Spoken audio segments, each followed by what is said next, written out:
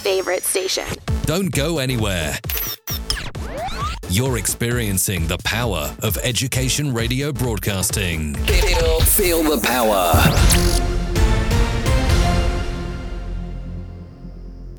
Hey, good evening to you and welcome along to this very, very special show indeed. My name's Ian Rocky. I'm head teacher of Westwood with Iford Primary School. I am absolutely delighted to be here this evening hosting this one-off special, or maybe not one-off special show with Russell Prue, the fabulous Russell Prue of Anderton Tiger Broadcasting. Good evening, Russell. How are you? Good evening, Ian. Thank you so much indeed. What a great... We are co-hosting this event from 2 locations, Ian. 2 locations, the power of technology, and technology is going to feature so highly tonight in this show. Lots to talk about. We've got some fabulous guests lined up that Russell has been interviewing throughout the course of today. So please do sit back, enjoy this show. You can get in touch with us via text, via email. We'll give you those details shortly. But first of all, we have a live news bulletin coming from the news studios in London. Online across the world on the Anderton Tiger Radio Network with Russell Prue. Top stories and all the news. From Feature Story News in London, I'm Holly Hudson. Belgium, France, parts of Germany, India and some US states have become the latest places to close schools over the coronavirus. All elite football in England has been suspended as a result of COVID-19. It comes after a Chelsea player confirmed he is infected. And the Brazilian president, who met President Trump in Florida last weekend, has tested positive for the virus.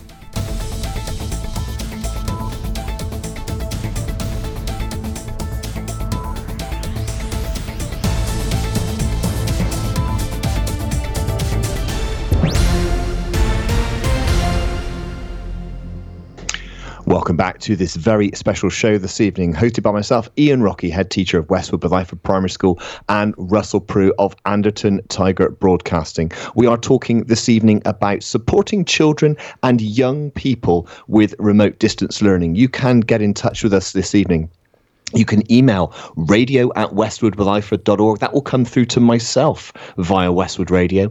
You can email Russell at studio@andertontiger.com. You can also tweet us at WWIP Radio for myself at Russell Prue. And you can text 078 600 17404. Plenty of ways to get in touch. We will be reminding you of those throughout the course of the show this evening. It is an absolute pleasure. And this is the first time we've done this, Russell. I'm very excited. Excellent. Needs must. It would appear to all of us that it's time to roll one's sleeves up and just try and do something innovative with what we've got without trying to reinvent the wheel. And it was acutely obvious to us both, really. It was after your show yesterday, I think, on BBC Wiltshire, that I thought we ought to do something live between us that kind of reaches out to folks to give them an idea of how we might use that. And earlier this week came up with the idea of extending the radio broadcasting and offering that service free of charge to schools to help them connect to their learners at home. Of course,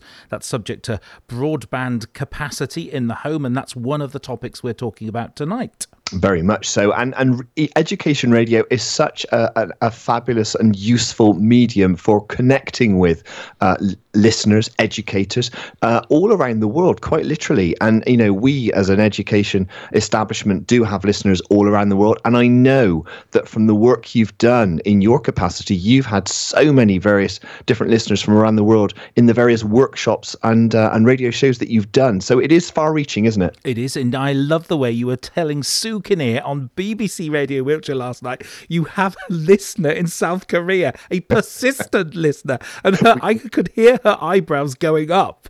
And they so were.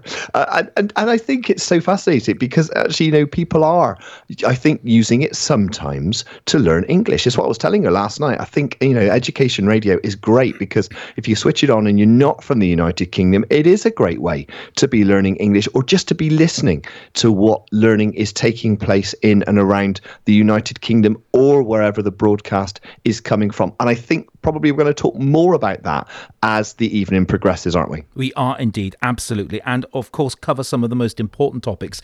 What materials, how do we do this? What technology can we use? So kind of Ian and I just kind of grab some things together. We do radio a lot, so it seemed obvious that we should do something like that. And Ian does a lot of blogging. And so he's going to talk about how we have set up a live, worldwide, free to access blog this evening. And we're going to do that live with you if you want to commune with us live using blogging technology. Very much so. And as I said, you can get in touch with us. Do email in questions. You're very welcome to do so. radio@westwood.org. You can text, you can tweet. All channels are open this evening. This is very much about you, the listener, getting in touch and also sharing good practice. Russell's quite right. I am going to talk about blogging, and we're also going to listen to some very, very seasoned professionals in the ed tech industry who Russell's had the pleasure of interviewing today. So who have we got coming up later this evening, Russell? Well, we've got our first guest is Ty Goddard, who is the Director of Education Foundation. He's responsible for the Ed Tech 50. That was something that I was very, very pleased to have been featured in quite recently. The 50 most interesting folks to follow or look at this year for 2020. It's their yearbook. So there's a feature in there and he's responsible for that. He's put together a really interesting document that has some great content in there about advice and guidance. And the school that's been closed the longest because of the coronavirus is in Hong Kong. It's an international school and we have got materials and evidence and guidance and help files from them about how they've been able to stay open whilst closed and offer learning opportunities to young people. They're a very interesting topic. John Sutton, he's the founder of Creative Blogs, and that's one of the products we're going to look at this evening. Mark Anderson, what a great guru and brilliant guy, ICT evangelist. He's more commonly known as that, and we've got him on the show as well. And lots of your content as well, and your discussions and your topics. And if you're too busy enjoying a sport aid, we do understand we are interrupting your sport aid, your sport relief programming this evening. And if you are joining us, then thank you so much indeed for that.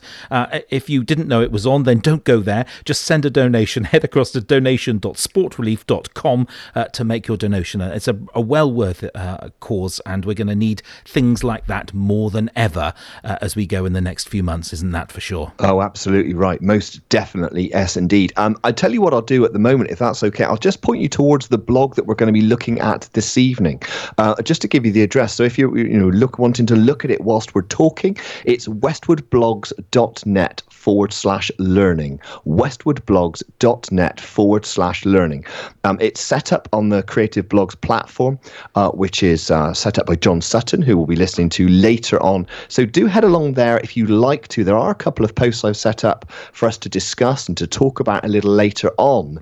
But if you want to get your head around it in the meantime, then do please head across to there. It really is something that it's becoming very real, Russell, isn't it? This idea of remote and distance learning. I mean, as a school today, we've been preparing even further with this. So we had a staff meeting last night where we sat down and we parked the actual topic of discussion that was there originally, and we've actually focused on looking at what facilities, what resources and tools that we can be using. I mean, and yourself, offering the radio as a platform, I think is crucial in having the tools to the disposal that you can use in order to continue the learning to a standard whilst we're away from school, isn't it? Absolutely. I think young people still need to hear the voice of the educator. They need to be led. They need to be encouraged. They need to be motivated. And I think that's important.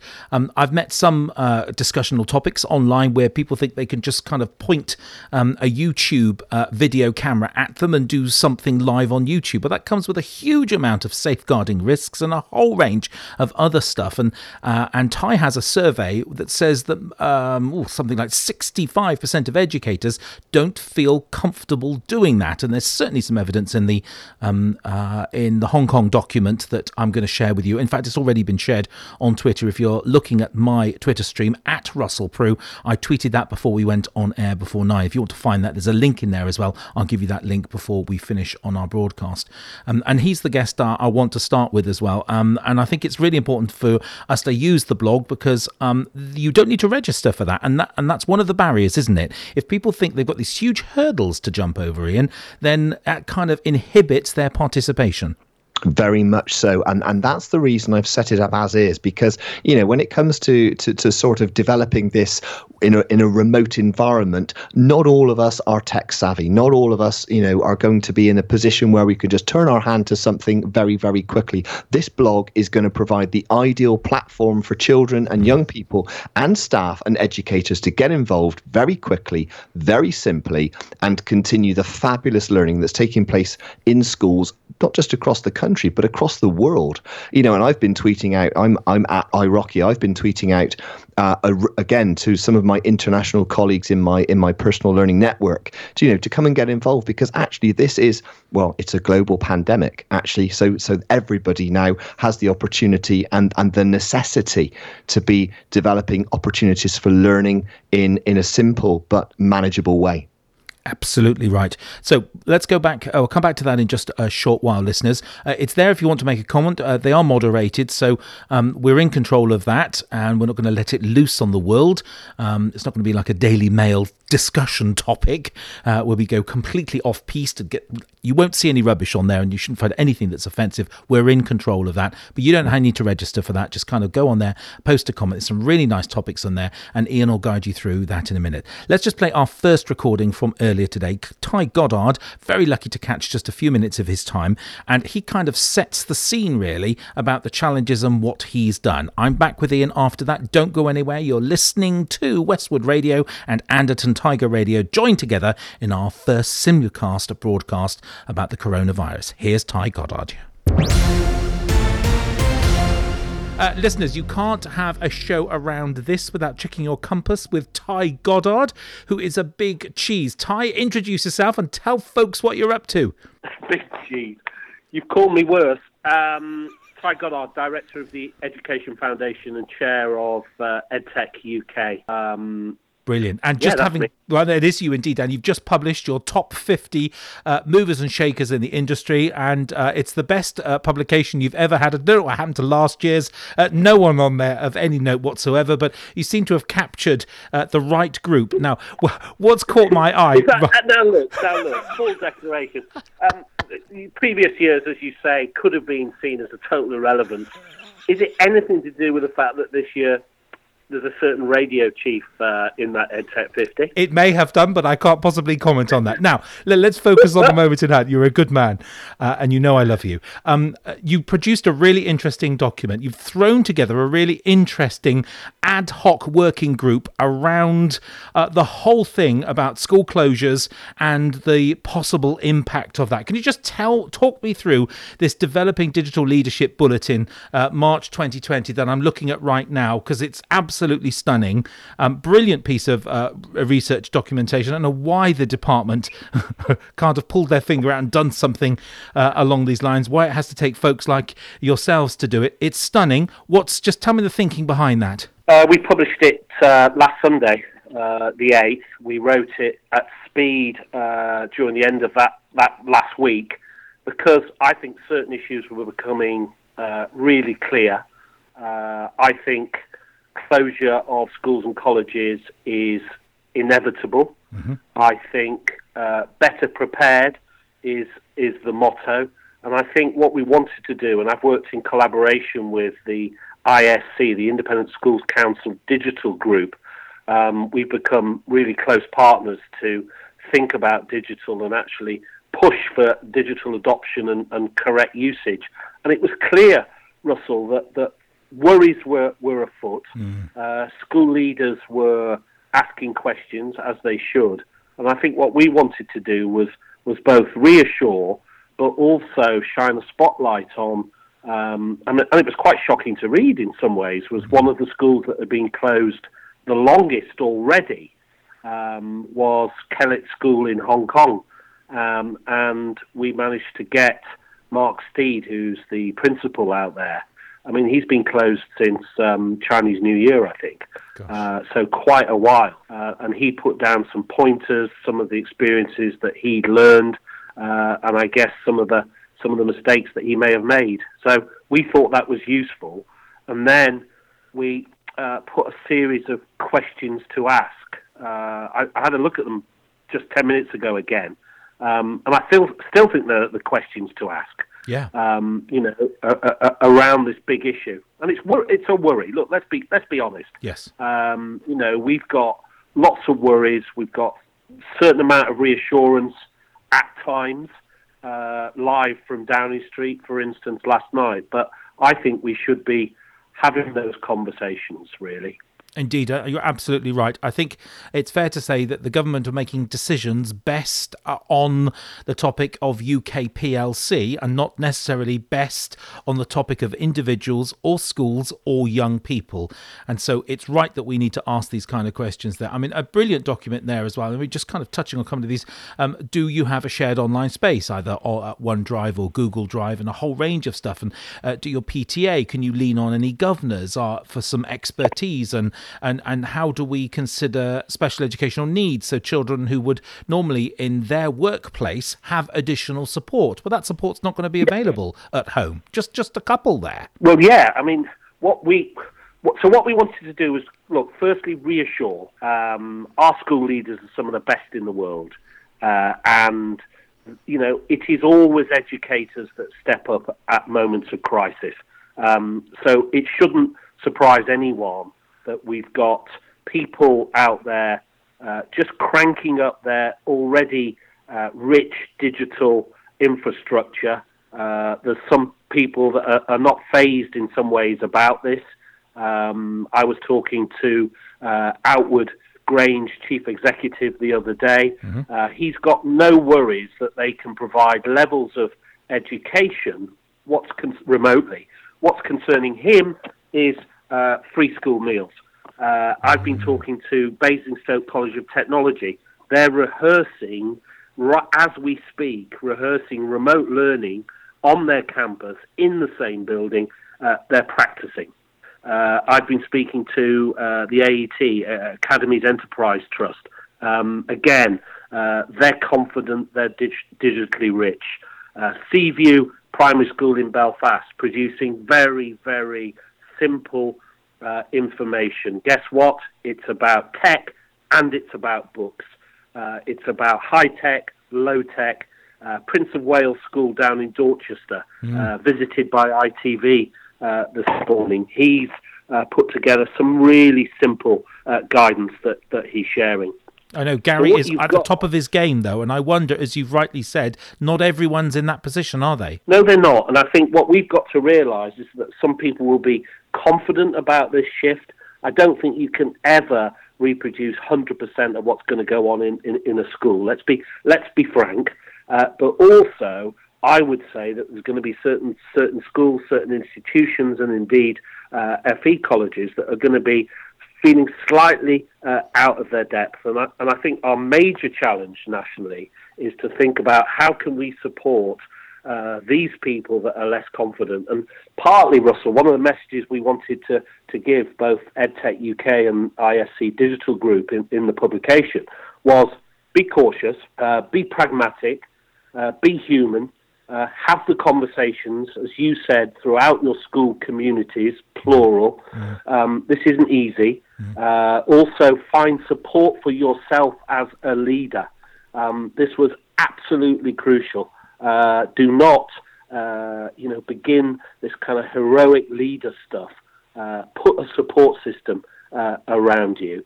But also, there are some really difficult issues. Martin Oliver there at Outward, correct to look at what's going to happen to free school meals.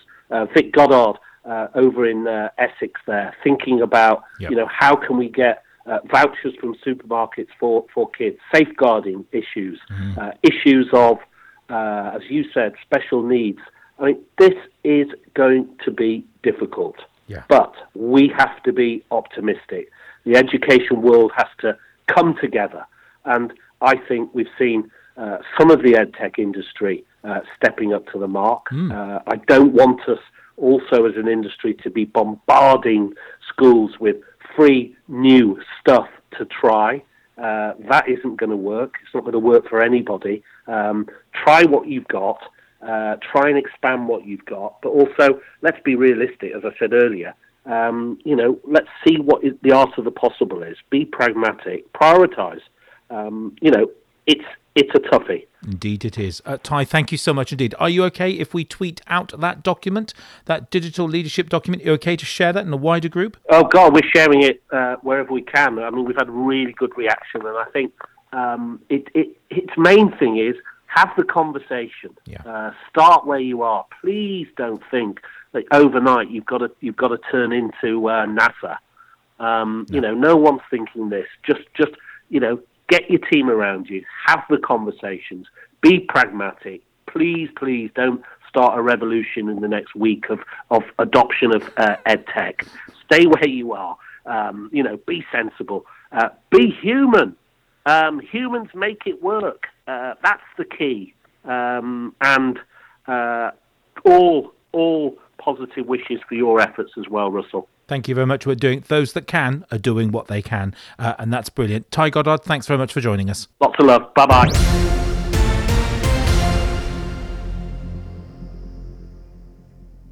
Ty Goddard there. Great, huge thanks to Ty. Such an innovative man and producing the most fabulous document. You're here with me, Ian Rocky, head teacher of Westwood with Iford School. Also, Russell Prue at Anderton Tiger Broadcasting Studios. The time just past 9:20 on this Friday evening. I do hope the week has treated you well, particularly if you are in education at the moment, because it is tricky time. It's why we're here. It's why Russell and I are here, because we are talking about all things to do with remote learning and how you can support your pupils and your young learners. Ty made some very, very good points there, particularly around bombarding schools. I mean, as head teacher, I certainly received a vast number of emails this week from companies offering their services for products that I don't actually use. And I'm afraid they've gone straight in the bin, because I'm not in a position where I'm going to start overburdening my staff.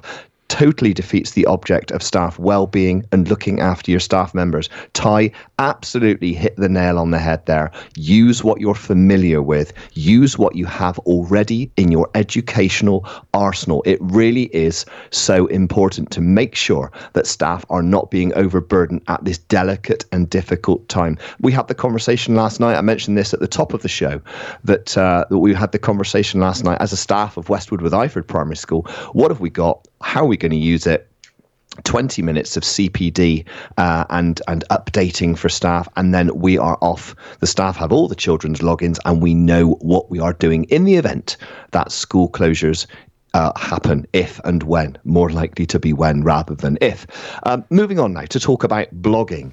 Russell mentioned not long ago that we have got a shared learning blog. It's there, it's ready, it's live. westwoodblogs.net/learning. westwoodblogs.net/learning. We have a couple of posts on there. Blogging, Russell, it's something that can be easily linked to a live radio scenario, isn't it? Oh, absolutely. I mean, whilst you're talking as an educator, you'll be quite used to, show and tell technique. You'll need something on the board to hold their attention for them to see, and they can do this. We must also think that if children are going to access this from home, that they will not all do this at the same time. It's going to be asynchronous. So perhaps some of them may have a whole range of this. I mean, one of the issues that one of our speakers is going to make a little later on in the show, I know that because we have already pre-recorded that, is that some of our teachers are also parents, and they're going to have childcare issues, and they're going to be looking after their kids. So it's going to be quite frantic and quite challenging for colleagues to be able to do this. And I'm not pretending it's easy in any shape or form, but just here, listeners, to give you some cracking ideas and some thought processes, just kind of start you off with some of this. So I think you can set. I mean, you've done that beautifully. You've got creative writing there as well. Who lives here? Where does the door take you? Use your imagination to write a creative story and let your imagination run wild. So that's set up there. The kids can read that. The educator leading it needs a mechanism to get into the ears of the child, and that's where radio is just perfect. This is and when young people know that other young people are at this, and if they're in the same class and you teach them on a class basis, well, I suspect we're going to just almost probably teach people on a school basis rather than a class basis. So we're going to have very highly differentiated activities on screen at the same time. You need something to direct them to that they can all then go and do, not whilst I stand here on the microphone in silence waiting for them to do it. It's going to be, a start them off and let it go kind of activity. Very, very much so indeed. And these are the reasons really why I and we use blogging as a platform on a regular basis. In fact, I've been working with a group of boys this week where blogging has provided the perfect focus for their teaching, learning, and particularly their writing, because they're creating evidence and content. In terms of working with groups of young people, as you say, who are going to be accessing this learning at various different times, putting something up there which anyone can access and is almost becoming self-differentiating is absolutely perfect. So creative writing is one of those ways in. We often use a picture prompt. Sometimes we use a word prompt as well, which the children can reply to in a comment. So if you head to westwoodblogs.net/learning, you will see, as Russell says, a photograph there. And by the way, it's a good time to mention copyright and the use of photographs on blogs. You will notice if you go to the blog that there is actually a photograph there which has been taken, it's been set up, but it credits the author and it credits the owner of that image at the bottom. It was taken from photosforclass.com. All of them copyright free, no attribution required. Another good site for this is pixabay.com as well. We use both of them in school, and it's all about teaching children about copyright and about ownership. Schools too often come unstuck when they use images that are not their own. They've not been taken or they've not been properly attributed. And so this is something we really need to think about, hence that particular image. So the children can write, they can write in response, couple of quick questions, let the imagination run wild, and we are away in a very, very straightforward, simple, but interesting and engaging way. Because let's face it, all children love a keyboard. They love to sit, they love to type, they love to create. It's using technology, as Ty mentioned not long ago, in a very, very purposeful way. And I can really see children engaging and educators and professionals engaging with this right across the world. Can you, Russell? Absolutely. And that work needs to be validated. You can't just kind of type it and let it go off into the ether. It needs to be commented on and other people in the class. And that's the kind of the next stage here. So when a child has actually written into the blog, then other folks comment on it in that group. And it's that praising, that kind of encouragement that motivates and inspires them to move that forward. And you made a very interesting point about copyright, but let's also just move that into safeguarding as well. Using class pictures of kids online is also an absolute a no-no unless you've got clearance for all of those kids. And I read just this week the Information Commissioner's Office fined 2 schools. Thank goodness they weren't any of our schools or anyone that I know. Fined 2 schools for publishing photographs of children where parents had explicitly said, do not share photographs of my child outside the school. And they'd broken the rules, whether they'd done that accidentally or intentionally. It happened, however it happened, and you cannot do that. And this is not the time to kind of relax those rules. We must stick to all of those rules, those frameworks, all of the safeguarding policies that we have in place in school. It's absolutely essential. Absolutely right, Russell. And also, in terms of copyright, I mean, one thing, obviously, you and I are dealing in audio constantly on a day-to-day basis is having consent for children's audio. I mean, I went, as you said, quite rightly, to BBC Wiltshire last night, who played out very kindly something I'd uploaded from our Bet show. Maybe we'll talk about that a little bit later. But before I got it to BBC Upload, I did make sure that I got the consent from parents to use their children's content, because it is such an important thing to have to do. Very quick mention, I've just feeding down my Twitter feed here. We've got a listener, David Mitchell, Deputy Mitchell, who is all to do with blogging, hence the link, is listening from Chorley, just outside Manchester. Good evening, David. A very warm welcome to you. Thanks for joining in this show this evening. And David, of course, goes around the country talking about the use of blogs, engaging children and young people in blogging. And I'm sure we'll be pretty busy at the moment supporting young people in schools as well with that particular forum and that particular way of blogging. So the other thing I wanted to mention, actually, because on our blog, I have put a globe. And the reason for that is from a children's point of view. Russell, you talked about validation. Children can actually see where the visitors are from. So actually, it's really interesting to get people, if you know, Twitter, fantastic medium, as you know, with your many thousands of followers, to bring people to the blog and get a flag in there and say, well, look, actually at this moment in time, I'm looking at the blog. We've got somebody from Bristol. We've got somebody from Chorley. And that could be just about anywhere. Yesterday, when we were blogging, we had somebody from Singapore. So you're absolutely right, Russell. Validation is everything. But it's the same when using radio, isn't it? It's Absolutely. And we do it on radio with text messages, with emails in, and it's just kind of extending that concept that we have. I have personally over 11 years of experience of that in classrooms. So we know it works. It works time and time again. And I think the message, one of the kind of outcomes from this radio show is use stuff that you as an educator know works in the classroom. Just extend that outside and use technology just to bridge that gap. Very much so, indeed. And I know shortly we're going to be listening to John Sutton, who is talking about blogging and setting up and using blogging as a medium, how it can be used to support children. So I would invite you, if you're listening this evening, you are very welcome. It's just exactly 9:30 on this Friday evening. At the moment, we're talking about blogging. Russell Prue and myself. Russell Prue recently included in the EdTech 50, one of the top 50 EdTech educators in the United Kingdom. Congratulations, Russell. I'll get that in now. You're very kind, but don't let me stop you. I wasn't going to interrupt you in any shape or form.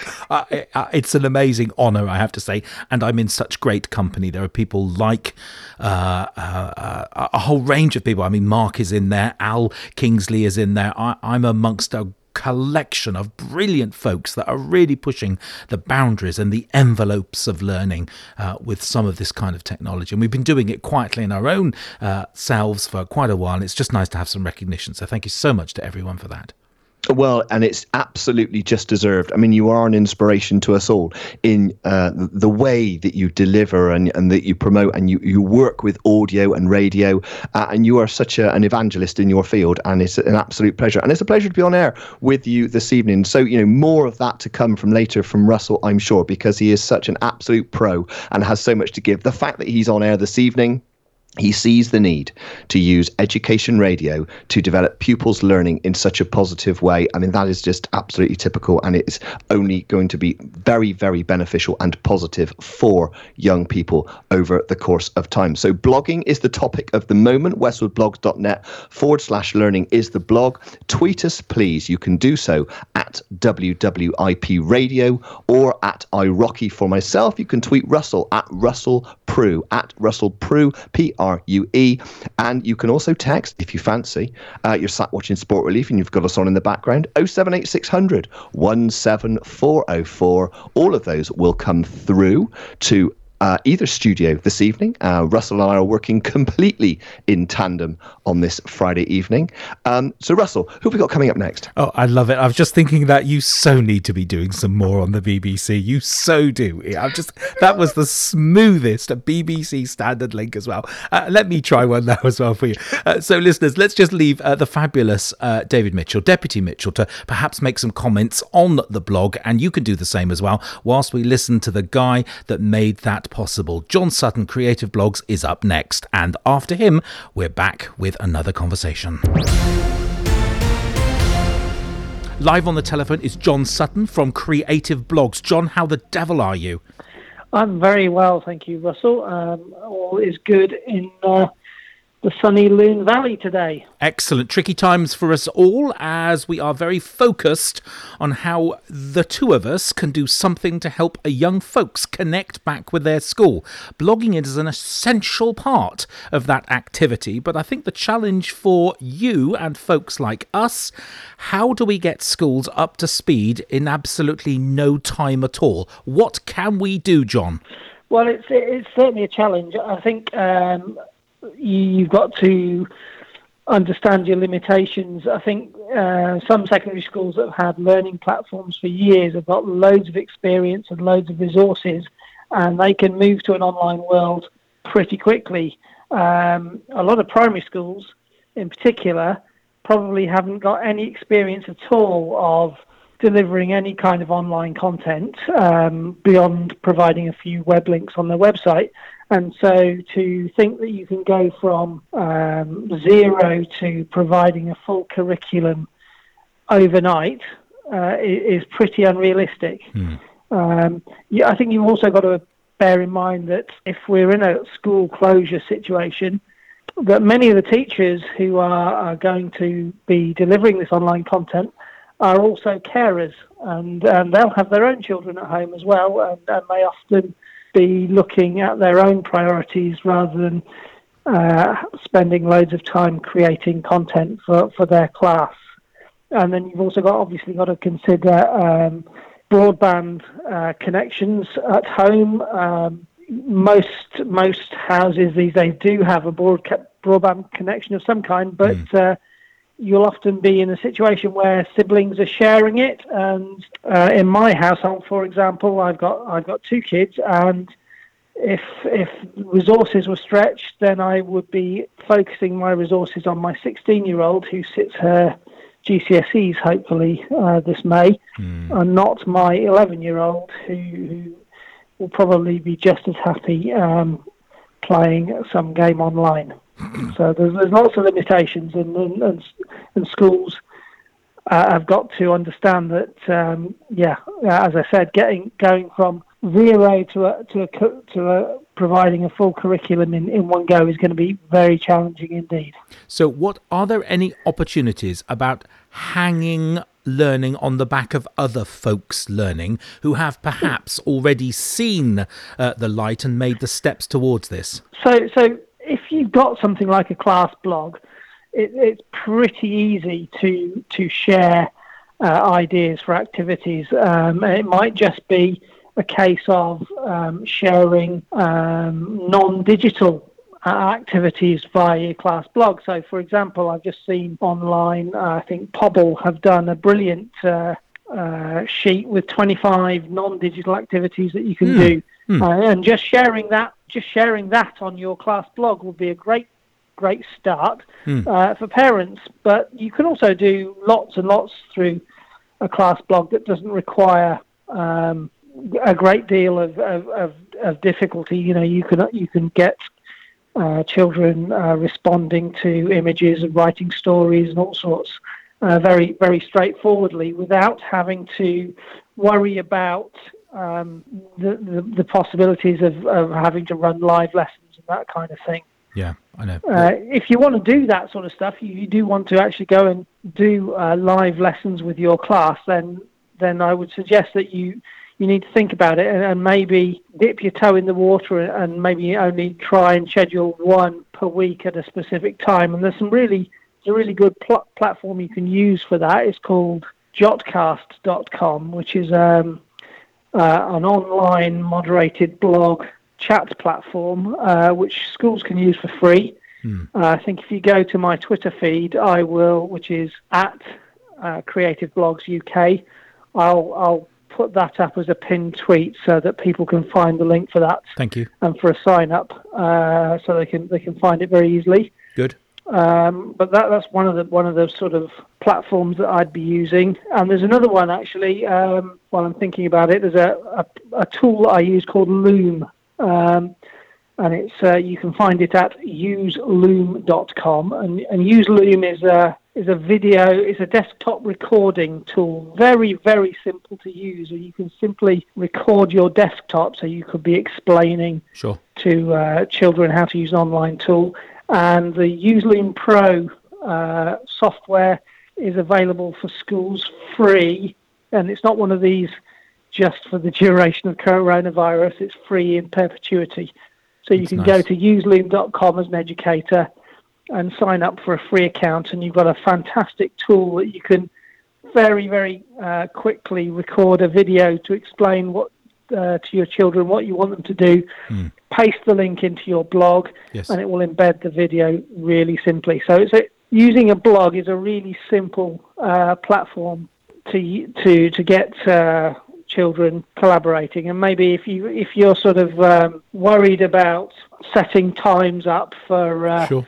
this sort of thing to happen, a blog is live and online all the time, and children can dip in and out of it as they need, rather than having to be fixed in front of a screen for long hours during the day. Indeed. I can't imagine that's a sustainable or even a desirable, although I would like to know that they're all in one place at once. So perhaps morning registration and afternoon registration would be good points in time to know. That kind of thing, you could use something like Jotcast. Love it. To just for everybody just to check in, just to say hi. I think that's important as well. They're all right. Indeed, I think that's important. John, thank you so much for your time. This is one of our thrown together radio shows, and I'm very grateful for your time this afternoon just to record that before our live slot tonight at 9. If folks and have enjoyed listening to you, where can they get hold of you, and where can we find out more about your creative blogs? So it's been an absolute pleasure, Russell, as always. I am creativeblogs.net. You can find me online, and on Twitter I am at creativeblogs UK, or if you want me, at HGJohn. Perfect. So either of those will do. And as I said, I'll pin that Jotcast tweet to sign up for that. Thank you. Onto my Creative Blogs UK Twitter account. Perfect. John Sutton, thank you so much for joining us tonight. A pleasure.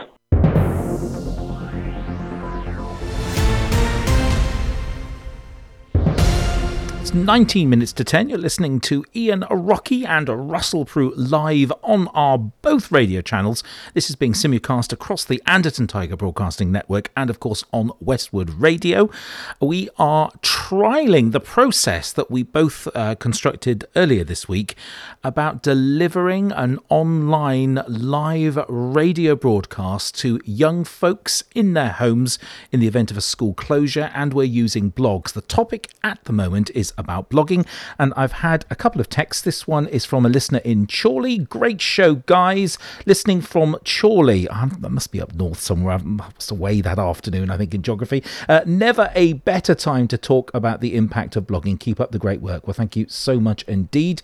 Hi, Russ and Ty. Oh, lovely. He's not really here, you know. Enjoying your company and ideas this evening. Thanks, Carol Allen. Carol, lovely to hear from you, and thanks so much indeed. Ty's doing something entirely different, I have to say. He wisely took the option of pre-recording. Bless him. I'm sure he had other commitments, but we are live and we're enjoying. Carol, it's lovely to know that you're there as well. We're doing what we can to help folks as well. Ian, any comments on the blog? Yes, thank you, Russell. Indeed, we do. We've got a comment on the blog. Good evening, everyone. This has been approved. This is live. So I've just gone into the back end of the blog and I've approved it, which is so simple to do. Good evening, everyone. I'm writing this from Chorley near Manchester, and I can see Chorley on the globe too. I work with students and teachers all over the place, helping them to use blogging to improve attitudes to learning. Good luck with the show and this blog.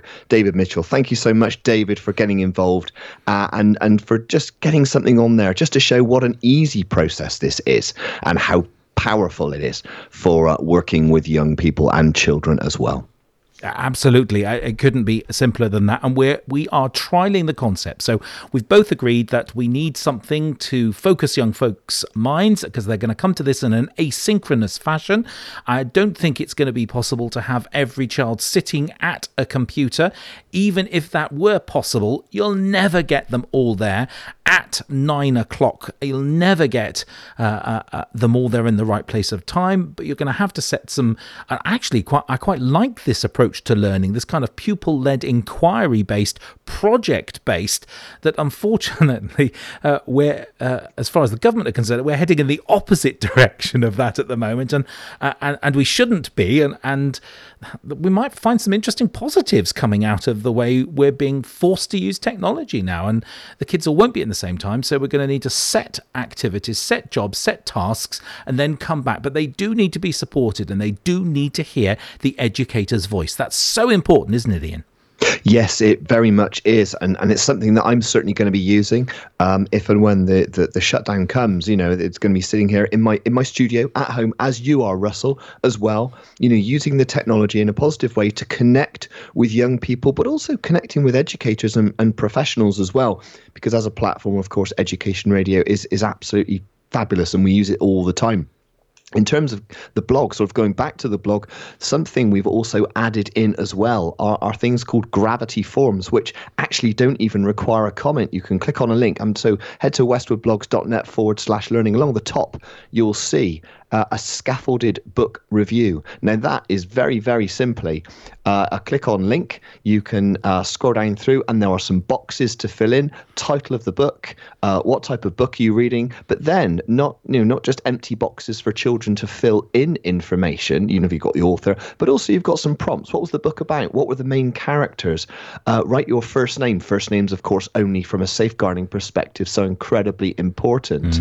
But this really here is an ideal opportunity to get children to consider their books that they're reading. So it really is something that everyone can get involved in. And like you say, can be done at various different times, but so accessible, particularly when there's somebody on the radio guiding them towards that, Russell. Oh, it's essential because, yes. What did I see? Another interesting. Someone said, we don't need technology. Just send the kids home with a pile of books. Yeah, right. Let me just tell you how that's going to pan out. They're going to spend more time standing on them than doing anything else with them. Bless them. I'm sure there will be some young folks who read them, but this is the encouragement. This is the motivation. This is what educators do in the classrooms on a daily basis. And we need to give them some space. The kids need to hear their voice. And I don't think the solution is opening up a laptop camera and broadcasting into their homes. There's a safeguarding raft of problems with that. And it's too difficult. And I think this is back to what I've always said in many of our conversations. Audio just wins hands down every time for me, because the visual focus is the online blog, is the resource there as well. And if you don't like blogging, there's lots of others. And we're going to talk about Google Classrooms in a minute with Mark Anderson and a whole range of other stuff, because he really nicely picks apart the Office, because he kind of talks about schools either being a Microsoft Office school or a Google school. And he talks in great detail about that. What are you, Ian?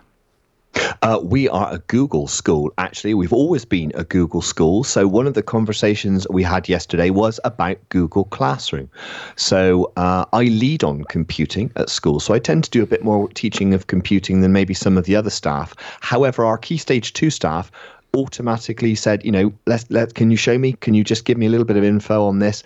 And they've gone away. And I know today for a fact that they have set up their own classrooms with children. They've set up some activities. They've had a trial run of this as well. But you're talking then about safeguarding, Russell, which is so important. One of the things I've asked them to do is include me in their Google Classroom as an extra member of staff, an extra pair of eyes, because, of course, if there is communication bouncing between educators and children, to have that second or third pair of eyes there, just to look over the message, to look over the content, I think gives that person peace of mind, and we're protecting everybody.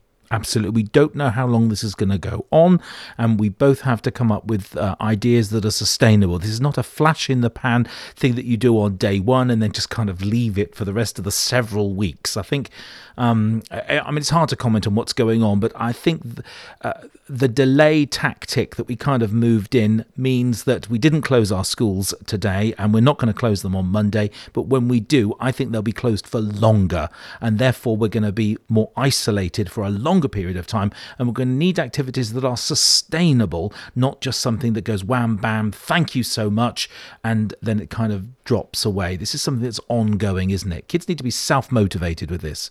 Yeah, they do need to be self-motivated, and also schools need to be prepared, and what would be lovely and what would be great is to have some DFE guidance, some clear DFE guidance on what we should be preparing for, because, you'll be the same, I'm sure, Russell, is reading through the Twitter feed. People are saying, well, what are you doing? What is there anything that I really can be getting organized? And it would be great to know what is the expectation, because this is an unprecedented position. I've been in education for 24 years, and I've never been in this position where I'm looking at a school closure and thinking about how then we continue the learning journey beyond the classroom. Because, of course, the other thing is, those of us that are in the inspection window, I count myself in that, because we are due an Ofsted inspection any time now. But actually, it's going to be when we return to school. I think the measure of this, Russell, is going to be what have schools done to support their children's learning at home? And that's going to come from parent voice, isn't it? Oh, like you can't believe. I was waiting for you to mention that there as well, because, of course, they're asked on the inspection. And that'll be a very pertinent question about were you satisfied with the provision outside of school? I mean, we'll have to get over the grumble noise which will happen when and the groaning when parents have to somehow support their kids at home when the school's closed. That's going to be a terrible burden. And we touched upon free school meals and a whole range of stuff. How are we going to feed these kids that would normally be fed at school on a free school meals provision? How is that going to happen? A whole range of difficulties here. And I think the community is just going to have to pull together on this. I can't think of anything else. Absolutely. And I've just seen Carol Allen. Good evening, Carol. Lovely to have you along this evening. Tweeting out, how I wish the Bector work on home access had been buried. Very pertinent, particularly in this current climate, wouldn't you say? Oh, absolutely. I mean, not that, but a burial of Bector as well. It's the first thing that Gove did, I remember, on his appointment. Dreadful. And lots of comments on Facebook as well. Fabulous Simon Finch was talking earlier today that, he was the learning platforms officer for the Northern Grid for Learning. And this is 10 or so years ago when, there was emphasis around making schools complete autonomous learning entities where learning could take place in and outside of the school. Well, that work was never finished. It was never properly funded. And here we are again, just kind of grappling at the edges, trying to gather some resources together. Great comments, Carol. Well done. Excellent. No, very much so. And also, this seems like a really good time. We're talking blogging at the moment. It's just reminded me, actually, looking at my own Twitter feed here, David Mitchell, Deputy Mitchell on Twitter, who's been joining in the conversation this evening. He does run something called quad blogging. Now, you talk about validation, Russell, which you were mentioning earlier. This is quite possibly, in terms of blogging terms, the best kind of validation, because quad blogging works on the principle of 4 schools working around a blog, or they've got their own blog. Every 4th week, one school takes it in turns to receive the comments from the 3 other schools. Now, again, I'm not advocating this is something that necessarily could be, if it's new to you as a school, but certainly if you're a blogging school, this may well be something that you could consider. Because if you've got your own blog, you're already practiced in the way of blogging. Are there other schools which you could link up with so that when children are at home, they have their audience in their peers, but also the members of staff that teach those children. But also, the parents and the families of those children as well. Because, as educators, I very often, if somebody will tweet out, so-and-so would love a comment, that would be good. Could you come along? Yes, absolutely. I can go do it. And we do that for each other, David, very, very pertinently just made the comment, great to hear this show. Thank you, David. Very kind. So long as educators see that the blog post is not the end product, it's the quality feedback that comes in from peers and the real world. Well, that's exactly it, isn't it? It's that validation and the feedback from the learning for those children just makes the difference, doesn't it? Absolutely. And it's exactly why it works in radio as well, because we've got parents listening to their broadcasts, and parents are making comments live on Twitter, on email and on text. And it's that validation. It's that, yes, I can do it. It's that. And that's what great learning stems from, and it's encouraging those kids, and I think there's a great thing. And if we want them to read and write about those books, then this is the emphasis, the impetus to make that happen, because they can see a credible, authentic outcome coming from that activity as well. You'll see Carol's just remarked there as well, those with head injuries who are awake out of school hours could have access to learning. Those who have school phobia, anxiety, etc. also. Really interesting comment as well. I've missed the first one there as well. Anytime I knew. Oh, right. Okay, so it's 2 of 3. It's the third test. Have you got the first? I have. It says, anytime, anywhere learning should not be a vision or an ideal. It should be available. Inclusive learning would be enhanced, as you then go on to say. those with head injuries who are awake or out of school hours could have access to learning. Those who have a school phobia, anxiety, etc. And then it goes on to a third, which hasn't yet come through. But she made really clear and valid point there. Thank you, Carol, and thank you for joining in with that. I'm going to just quickly go back to what John said, was talking about Jotcast. Yes. Jotcast, whilst we're talking blogging at the moment, absolutely fabulous. This, to all intents and purposes, is an open chat window that can be embedded into a blog. Chat for the purposes of adult discussion. Obviously, we don't call it a chat window to children. No. It's a discussion. It's an open discussion window. So without having or the need to have face-to-face online learning, which of course, as we've discussed already, provides a safeguarding issue, there is an open window where questions can be posed, pictures can be uploaded, prompts can be uploaded. The learning can take place on the blog, and anyone can join in. Fully moderated. Jotcast is fully moderated, and the learning scrolls through as the learning is taking place. The moderator, the class teacher, the professional sees what goes up on the blog. They approve it. They get it going up there, and it's a really, really effective way. I've used it before. An example was once upon a time for our early years and reception class, they were learning about explorers. I was Amold, the Norwegian explorer. And I was sat in my office in my ski boots, surrounded by my cold weather gear. And they were asking me questions about what life was like as an explorer. Now, for them, that was absolutely fulfilling their learning intention. And it was giving them that opportunity to really ask some fabulous questions. But for me, I was just sat in my office doing it. And that's something you can do from a remote learning objective, and I think that Jotcast certainly is a great one. Useloom as well, John mentioned, is really, really good resource, because you can create very, very quick screen videos which can be used to teach learning at home. I've done it for how to log into a blog. Couple of minutes and you're there. So some really good tools there. I know we've got other interviews coming up. Who have we got coming up next, Russell? Excellent. Well, we're doing well on time. We're going to be over our slot, but that's fine. It's a flexi learning opportunity. I think Mark Anderson, it was very important to kind of check our compass there. Just before I introduce him, Jotcast, still free. It's free of charge, folks. And John has pinned a tweet with all those links on his site as well. HG John, you can go and find him on Twitter, which is really good. Mark Anderson, it's quite a lengthy piece, listeners. It's about 18 minutes long, but it is packed, as with every intervention from Mark. It is absolutely packed with every second. So if you're listening, get your pencils and jotters ready. We will make all of this show available afterwards. It'll be a masterclass in broadcasting, if I'm not mistaken, Mr. Rocky. The others will simply follow it. It's really, I'm very pleased. I hope listeners are enjoying it as well, because we're having a blast of fun here as well. It's a veritable smorgasbord of brilliant, that's a Norwegian comment there, of top tips. Great stuff. You always get that from Mark as well. So just before we go into that, anything from you, Ian, before I hand over to him? For asking. I'm so glad you did, because I didn't want to interrupt you. Yes, I've had a couple of comments which I've just approved on the blog. Mags Ammon says, I'm in Cavan, Ireland, very near the border between the Republic of Ireland and Northern Ireland, which is part of the UK. Also, Mr. Howie, hello from Belgrade, Serbia.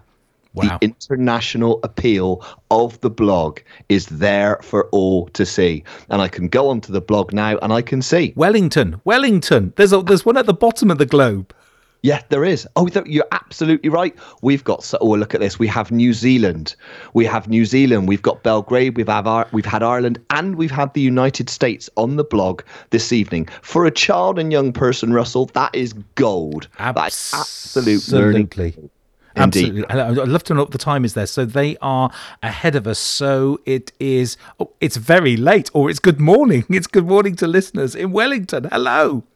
It really is, isn't it? Is it 11 hours? It could possibly be 11 hours ahead. But it just goes to show, that people are taking their roles absolutely seriously and looking to peers and to others for sharing good practice. And that is what's happening all the time. Sharing good practice, sharing good ideas, which people can then utilise and skill themselves up in a way which is going to be manageable and isn't going to tax each other. Talking of which, I know Mark has some absolutely fabulous ideas because he is just so good at what he does. So, Russell, would you like to introduce him? Because I know how good a friend he is for you. You're very kind as well. And while I'll stop the benefit of having both of us do this, Ian, if you just do a tweet about that would just be fabulous. Listeners, if you're just joining us, we're just coming up to 1 minute to 10 o'clock. My goodness, the time is going. We'll stay on air until we've completed our show, just a little bit more.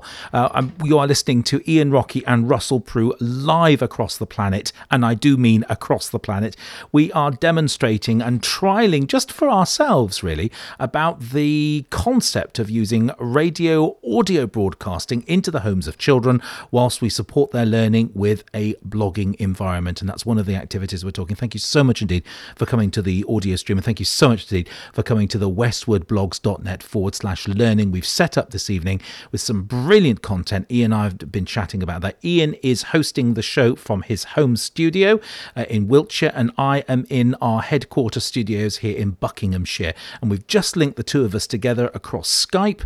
He's got a good headset and a good microphone. That's an important key here as well for broadcast kind of thing. We've got a channel open for us that's not costing us a penny to do that, and we're just using our broadcast channels for that. Please comment, please engage with us. We are on the air for another probably 30 or so minutes. Here is Mark Anderson, the ICT evangelist.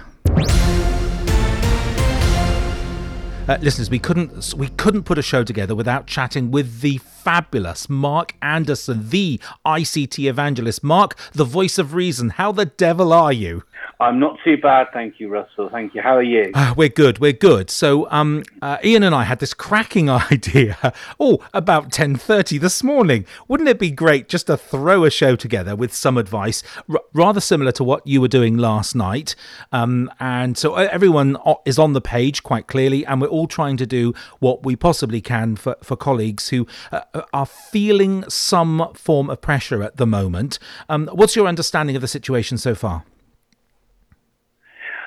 Well, if you look at Twitter, then the rest of the world seems to be having a really great response to what's happening and doing what they can to try and mitigate against further spread, and not so much here in the UK.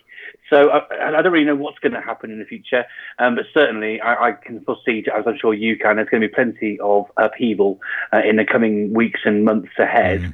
What I've been doing a lot of is really sort of sharing with people sort of best practice approaches and all these sort of things, and trying to, like you say, have a voice of reason and trying to keep people really calm, because, you know, I read a report, maybe things are changing so quickly. It may have been yesterday. So like 40% of schools aren't prepared for closure and supporting learning remotely. And so, you know, my guidance and advice out there is you know, not about throwing, no pun intended, not throwing the baby out with the bathwater or any of that sort of stuff. But keep to your systems that you've got already. Keep be really clear in your expectations. Manage expectations. Because parents are going to be exceedingly worried. They'll be worried about themselves, they'll be worried about their families, they're going to be worried about their children. Lots of things you see on social media is about parents worrying about their children being in school with other children. As we know, particularly younger children, although you see it right through at the age ranges, and there's lots of snot and sneezing and all these sort of close contact and all these things with young people. They're a real pit of possibility for transmission of colds and flus and diseases and things, aren't they? So yeah, I've created a whole bunch of resources. One I've got, which is going to be coming out over the next day or so, breaks things down to some simple advice if your school has to close, things to consider, how you can sort of work with parents, and things to support teachers. So I can happily run sort of through some of those bits of advice if you'd like. Very much so. Would love to share that as well. In a world where teachers are having to teach kids how to blow their noses, as you've rightly said, how to wipe their bottoms, and how to eat properly and use a knife and fork, I'm so worried about how on earth we're going to manage to be able to teach kids at home. So let's start with some of the brilliant stuff that's available. A lot of it free of charge. Google Classrooms and stuff. Is it worth anyone getting into that if they're not already doing it, Mark? Well, the thing is, Russell, you know, most schools will either be one of two things. They will either be a school which uses Microsoft tools, or they'll be a school that uses Google tools. Okay. So there's Office 365 for education, and there's Google Suite for education. Okay. If you are in one of those two camps, which you are most likely going to be, then there are tools within both of those ecosystems that both platforms can provide to support what you're doing in your school. So if you are a school which has Google Suite for Education, then Google Classroom provides a fantastic hub for sharing with parents and learners any kind of learning activities that you want to undertake. Super simple to use, very easy to set up. There's lots of support through the Google Help sites to help get you up and running and set up and whatnot. In fact, I'm doing a similar conversation tonight, and I'm pleased to have one of the team from Google in sharing a bit more deeply about that. But Google have their offer. And equally, Microsoft have their offer too, and there are two tools inside Office 365 which can be of help and assistance. The one which is probably going to be of most help will be one called Microsoft Teams. Yeah. Okay. Which again, if you're at a Microsoft school, you'll have access to freely available already. You won't have to set up any new email addresses or any of those sort of things. It will all work out of the box for you. There are things to consider with all these things as well, though, and it's about managing it. And as you know yourself, Russell, having been an educator for a long time, it's often the behaviours for learning that make things work. It's often the things that cause issues aren't often the technology. It's the people who are using that technology. And so, for example, there are chat rooms, there are features in there for sharing and things. And so etiquette is going to be the thing which is going to be most important to keep on top of. So I've seen a great example of how to manage this from Mark Steed. He's the head teacher at the Kellett School in Hong Kong. Yes. And they've got a parental consent form, which really clearly outlines the behaviours they expect from their students and what parents can expect from their teachers. So being dressed professionally, being on time, all those sorts of things. And it's those sorts of approaches that I think are really important. The infographic I'm going to be sharing, for example, if your school has to close, explain expectations clearly to parents. Be clear what you require your teachers to do. Equally, explain clearly what you require your learners to do. And then document those procedures and ensure you get consent from parents. It's also important to remember things around safeguarding too in all these different platforms, particularly if you're going to be using video tools. Google Meet is something that you can use within the Google ecosystem, which you've got Skype and things built into Microsoft Teams as well. Sure. If you're expecting your teachers to be delivering or contacting, having video, face-to-face interactions online with young people, then safeguarding there is a huge concern and an issue for teachers and parents and children to be mindful of.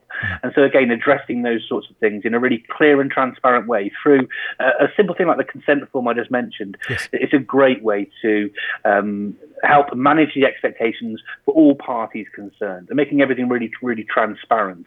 As I say, that whole throwing the baby out with the bathwater thing, it has to be a measured response. And don't overreach. You might think you want to be trying to do lots and lots and lots and lots, but actually, as with many things, technology implementation is hard enough in schools when things are under normal circumstances. In these strained times, and they are strange times as well. Yes. But in these unusual times, when stresses are high and pressures are high, and people are concerned about lots and lots of different things, a really keeping it simple approach is going to be and a consistent approach as well. Yeah.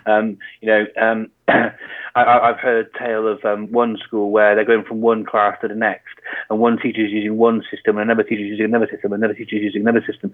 That's not helpful to anybody, apart from maybe the teacher who's using it. Well, it's far better to try and have consistent approaches to all these things, so it's easier for the learners to know what they've got to do, so that they can do the right things. It's going to be difficult for them from home as well. There are so many things to consider, but they're keeping it nice and simple, and having those sort of procedures outlined and explained clearly to parents, explained clearly to teachers, providing support and platforms for them to be able to know how to use these things, and also being flexible in that, because people aren't going to get things right first time. No. And recognizing that and ensuring that teachers are well looked after and supported through these processes and the changes is also really, really important. So again, it's establishing those clear procedures, making sure you've got safeguarding considerations in place, also making sure sure there's sufficient access to technology. If you're going to use technology, I saw there was a hashtag trending the other night called Close the Schools UK. And there was a single parent on there saying, I'm really worried. I've got 3 children and I've only got one iPad.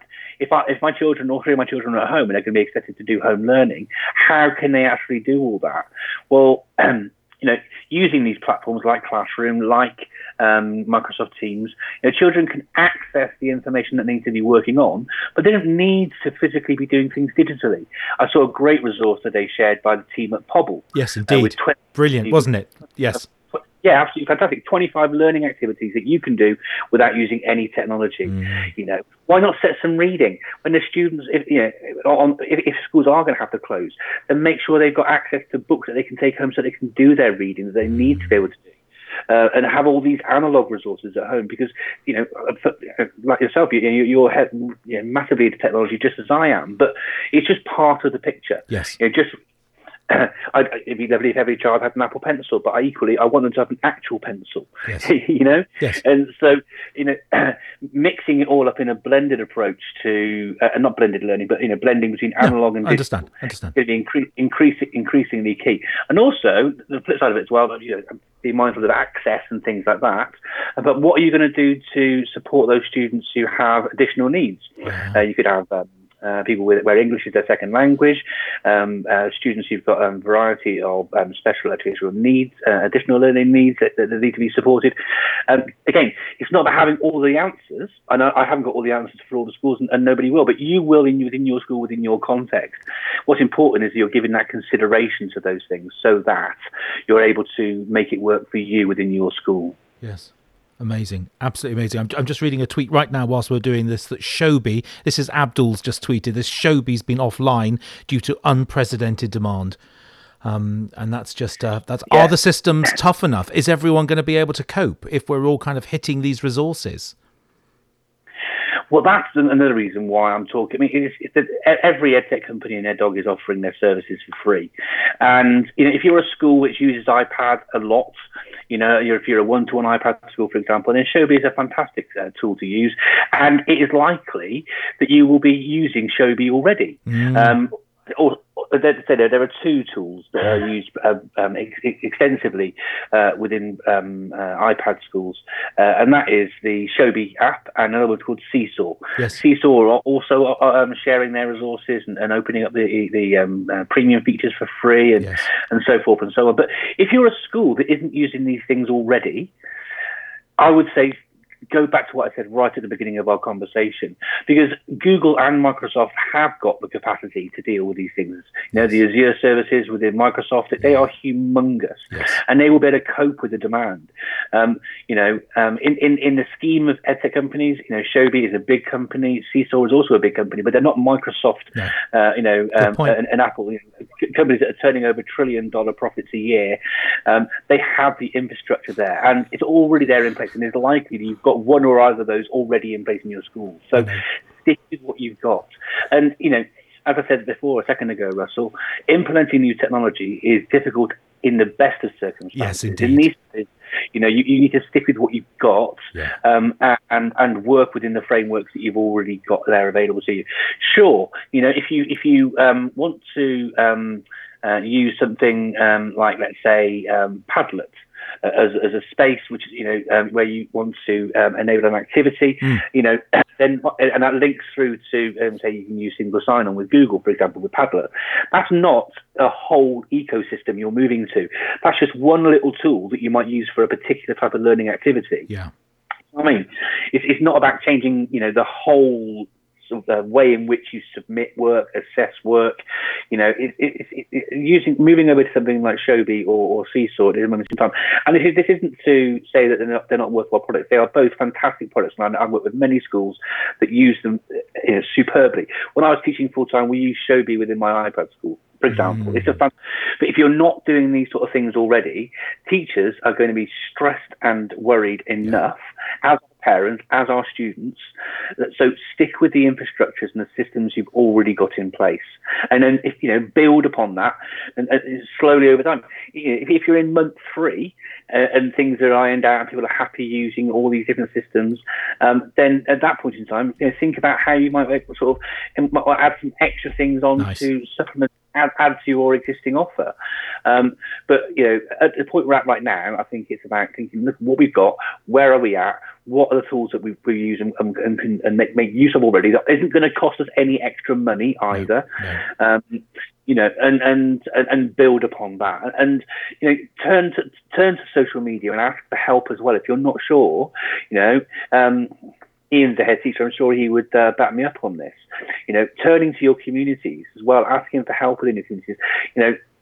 One of the great things about having a governing body is that you can pull on the skill sets of parents in your community.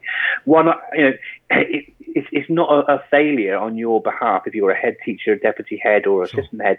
If you go to your communities and say, we need some help at this point in time, is it that one of your parents within your community is somebody who is experienced in this field? Is there anything that they've got access to themselves? Can they bring anything to support? And asking those questions out publicly isn't a sign of weakness. It's a sign of strength to say, we're in this together, and because these are strange times, aren't they? They are indeed. And what I always sort of fall back to at these sort of times, Russell, is my values. What sort of person am I? What sort of leader am I? What are my approaches? And so it's about honesty, transparency, working with people, asking for help when it's needed. These aren't weaknesses; these are strengths. And going back to your values and working with those and working with people are the things that are going to bring us together and make these things work in the long term, I think. No, absolutely right. Very quickly, thank you so much indeed, Mark. I'm ticking lots of things off my box here, but also you've mentioned things that I hadn't thought about. Governors, I hadn't thought about that. Well done, absolutely brilliant for that. Where can we go to get some resources that you've talked about? You said you're writing all this up. Is there a website we can go to, or should we just hang out with you on Twitter? You're always welcome to hang out with me on Twitter, Russell. I'm sharing lots of things through there. I did see someone share, and I'll ping you this so you can put it in the show notes afterwards. So shared a wakelet they've been curating with lots of resources around all of this. But the first article I wrote, which has got lots of great advice in there, I made a nice little infographic in there, which includes options both for Google and Microsoft schools. I shared that on the Independent Thinking website. I sort of co-authored that with Ian Gilbert. Nice. The one I was talking about now, I'm also co-authoring with Ian as well, and that should be out over the next day or so. But to help at this point in time, I'm going to send out the infographic right now because it's actually a great, simple reckoner to sort of reference. So please do check out my website, ittevangelist.com. I've put on there, and you can get this from netsupportsoftware.com as well. Al Kingsley and I co-authored a guide to creating a digital strategy. And so it's really important that when you're moving through these processes and into these new times, you're considering all the sorts of elements. So another thing to sort of bear in mind, if you are thinking of taking on, for example, a good example, Century Tech have been offering their tool for free to schools for access to their platform. Now, if you are going to be taking on any new platforms, it's really important, even in a time of crisis, that you think about data protection impact assessments on any kind of new product you might want. Clearly, my advice has been to not start using loads and loads of new products. But if you wanted to take someone like Century up on their offer, make sure that you're still ticking all the boxes around GDPR, around data processing, all those sort of things, because these things can often, in times of panic and what do we do, these things can be easily forgotten, and I would hate for anyone, because whilst we're all worried about the situation at the moment, things are going to get better. Yes. It's going to get worse before it gets better, but eventually it will get better. And I would hate for any school leaders or teachers to find themselves in any kind of bother, murky water. Indeed. And because they forgot to do something that they would normally have otherwise done in the heat of the moment when we're all under pressure in this sort of crisis situation that we're in right now. So please do sort of consider those sort of things and making sure that it's all being done lawfully and data being processed correctly and all that sort of stuff. So yeah, plenty of places you can get good resources from though. So my website, so you're sharing great things as well, Russell. I'm sure you're getting some great resources from the other guests you've been having on this evening. So yeah. And before I go, thank you so much, Russell, for bringing all of this together, because the more we work together, the more we share and get all these things out, the better prepared teachers are going to be and school leaders are going to be for when things get a bit further down the line with schools being shut and whatnot. So thank you for your hard work. No, thank you very much indeed, Mark. You're doing a cracking job there. Chatting live there with the fabulous Mark Anderson at ICT Evangelist. It's all happening there. Mark, thanks a lot. Pleasure as ever. Cheers. Thanks, Russell.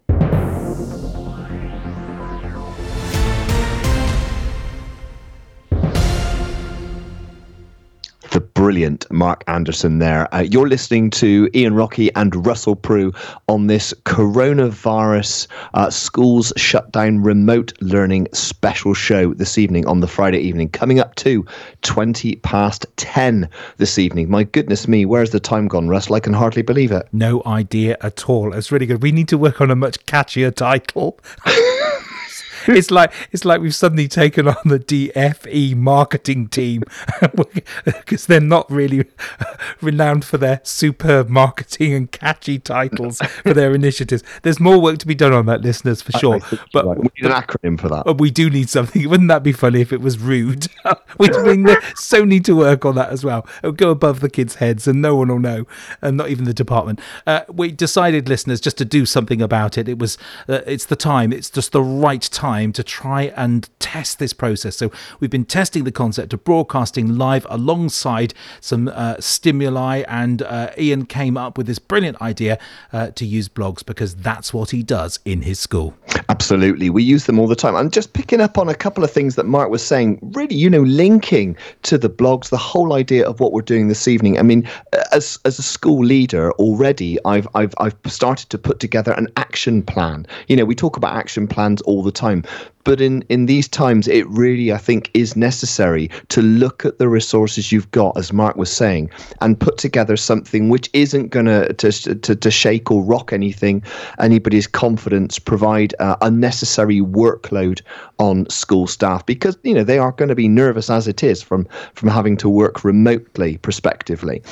So having some kind of very simple action plan in place is going to be key in terms of the tools that we're using, how we're going to be using them. And he's quite right, using people within the community. I mentioned earlier on when we talked about Jotcast, what's to stop a school from getting somebody within a particular field or within a particular area of expertise to be that person answering the questions on Jotcast, a scientist maybe. Maybe you've got a virologist, I think that's the right phrase, who works within the local community, who can sit and actually give an informed opinion on coronavirus with the children, because in this age of fake news, Russell, we talk about fake news all the time, don't we? We do indeed. It's an important concept. It is an important concept, and I know you do an awful lot of work on that in radio. But actually, it's important to have the right information, the right facts to hand, so that children can also, make an informed decision and carry out the right practices when looking after themselves. So I think Mark makes some absolutely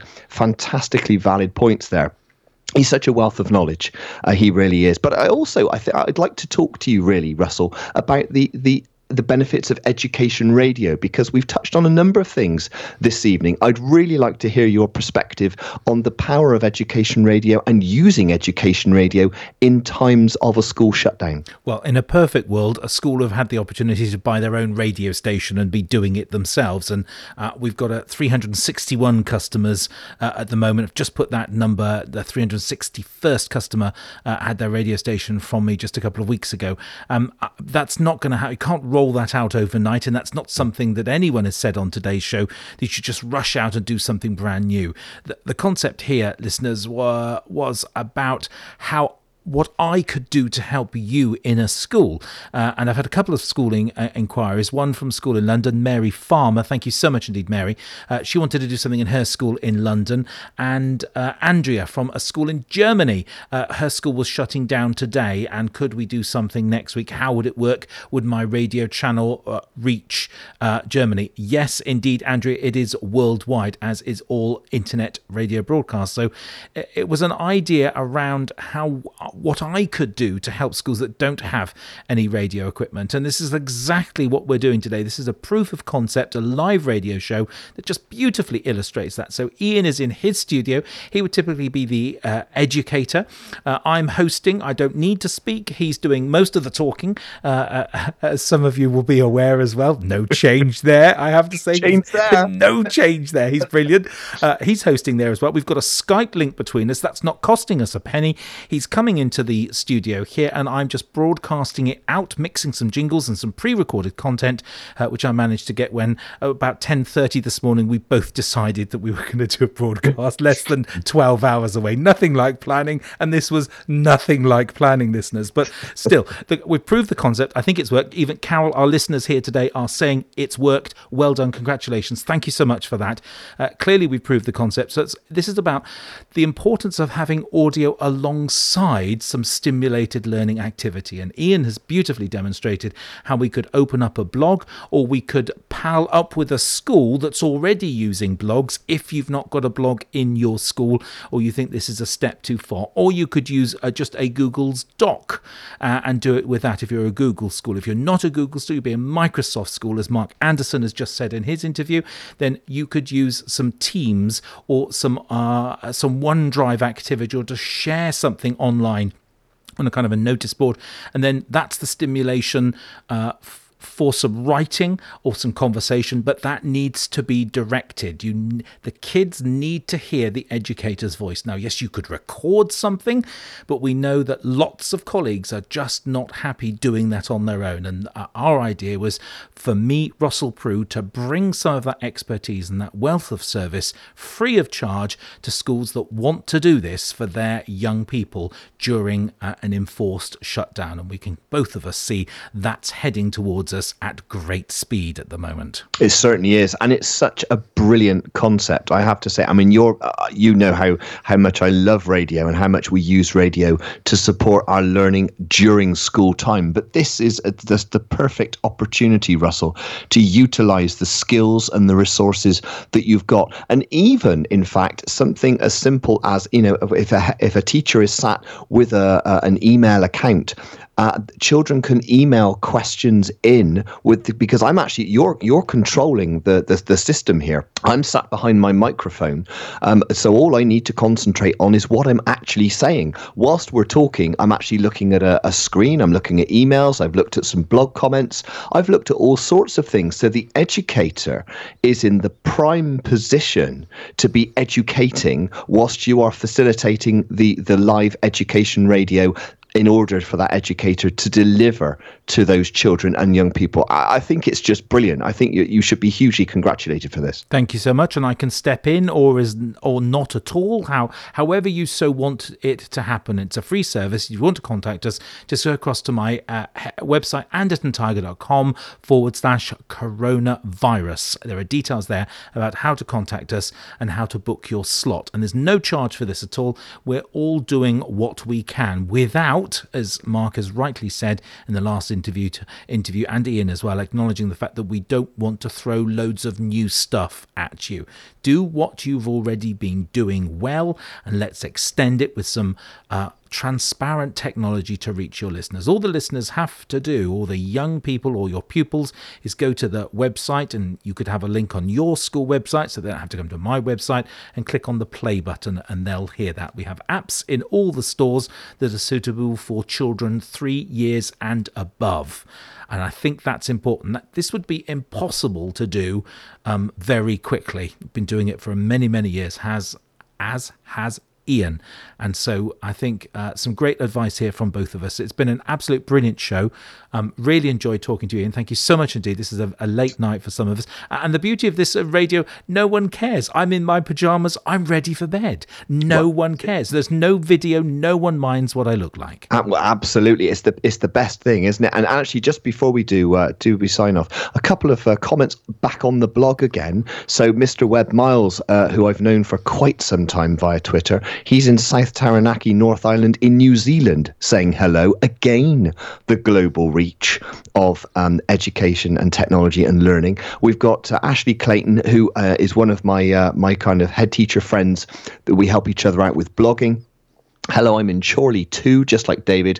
I'm currently not feeling too good, but love anything to do with blogging. Good luck with the blog. Thanks, Ashley. Good luck to you as well. I hope you feel better soon. And Carol, who we've mentioned and spoken to this evening on the microphone. Hi, I am horizontal on a sofa in Scotland and loving the show. Carol, thank you so much for listening. Russell, it's been an absolute pleasure this evening. I've loved this. Thank you for all your hard working putting together these interviews. As always, stunning quality and absolute perfection. So it's been really useful, and I really hope that people take you up on your offer, because I do think it is going to be so incredibly beneficial in the weeks to come. You're really kind, and I do too. And it just kind of gets more folks talking about it as well. There's a comment there from Mark Anderson that's just come in as well. Thanks both for having me, sharing this with you this evening. No trouble at all. And a namaste, clasped hands there as well. And that's how I'm greeting folks at the moment. Handshaking seems to be de rigueur, and that's a lovely way. So thank you so much indeed, Mark. It was brilliant. I think he talked almost non-stop for 19 minutes there, and every moment there were 4 or 5 cracking pieces of advice, and we are blessed with a very, very rich, and not in the monetary terms, but a rich ICT tech industry. There are lots of very, very experienced folk that have walked the same path, trodden in the same steps, and can help you in these very difficult times. And thank you very much indeed, Ian, for joining me this evening, and thanks for helping putting this show together. It's been absolutely fabulous. Yeah, it's been an absolute pleasure, Russell. And actually, really worth mentioning as well, just before we go, that the thread that's run through this entire show this evening has actually been Twitter. Another free resource, again, maybe not something to venture into as an educator if it is new, but certainly a very, very rich vein indeed of collaboration and experiences, and also for linking with other people, particularly authors. Just a very quick anecdote for you, and listeners. A reluctant writer, one of my reluctant boy writers, I got him to write a book review this morning. Once he'd written the book review using a Gravity form, no login required on the blog, I tweeted the author of the book, and the author, not only did she reply to the tweet, she also left a comment on his individual blog. She's offered to write the class a postcard and give them a poster because it is their class reading book, and she also included her publisher in that tweet, and so with a reach of 15,000 followers, but also the resources to back up a publishing company. That kind of thing,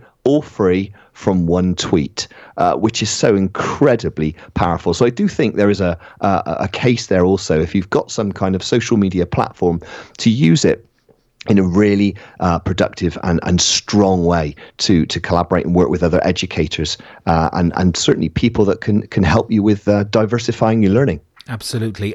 Listeners, if you're still with us, it is 28 minutes to 11. It's Friday the 13th, and I hope this has been a very lucky day for you. This audio broadcast will be available afterwards on soundcloud.com/Russell Prue, and available on Spotify and in iTunes as well. And thank you so much indeed to all my guests and to the brilliant Ian Rocky, who can be reached at iRocky on Twitter, or you can go across to his school website and have a look at westwoodblogs.net/learning with the stuff we're doing. I think we'll be doing this again, Ian. I do too, Russell. I'd very much like to do that. So thank you so much indeed. As always, I've loved learning from the best, and tonight's been another of those occasions. So thank you very much indeed. Pleasure. Have a lovely weekend, and thank you very much. Listeners, thank you very much for joining us. This has been an Ian Rocky and Russell Prue production.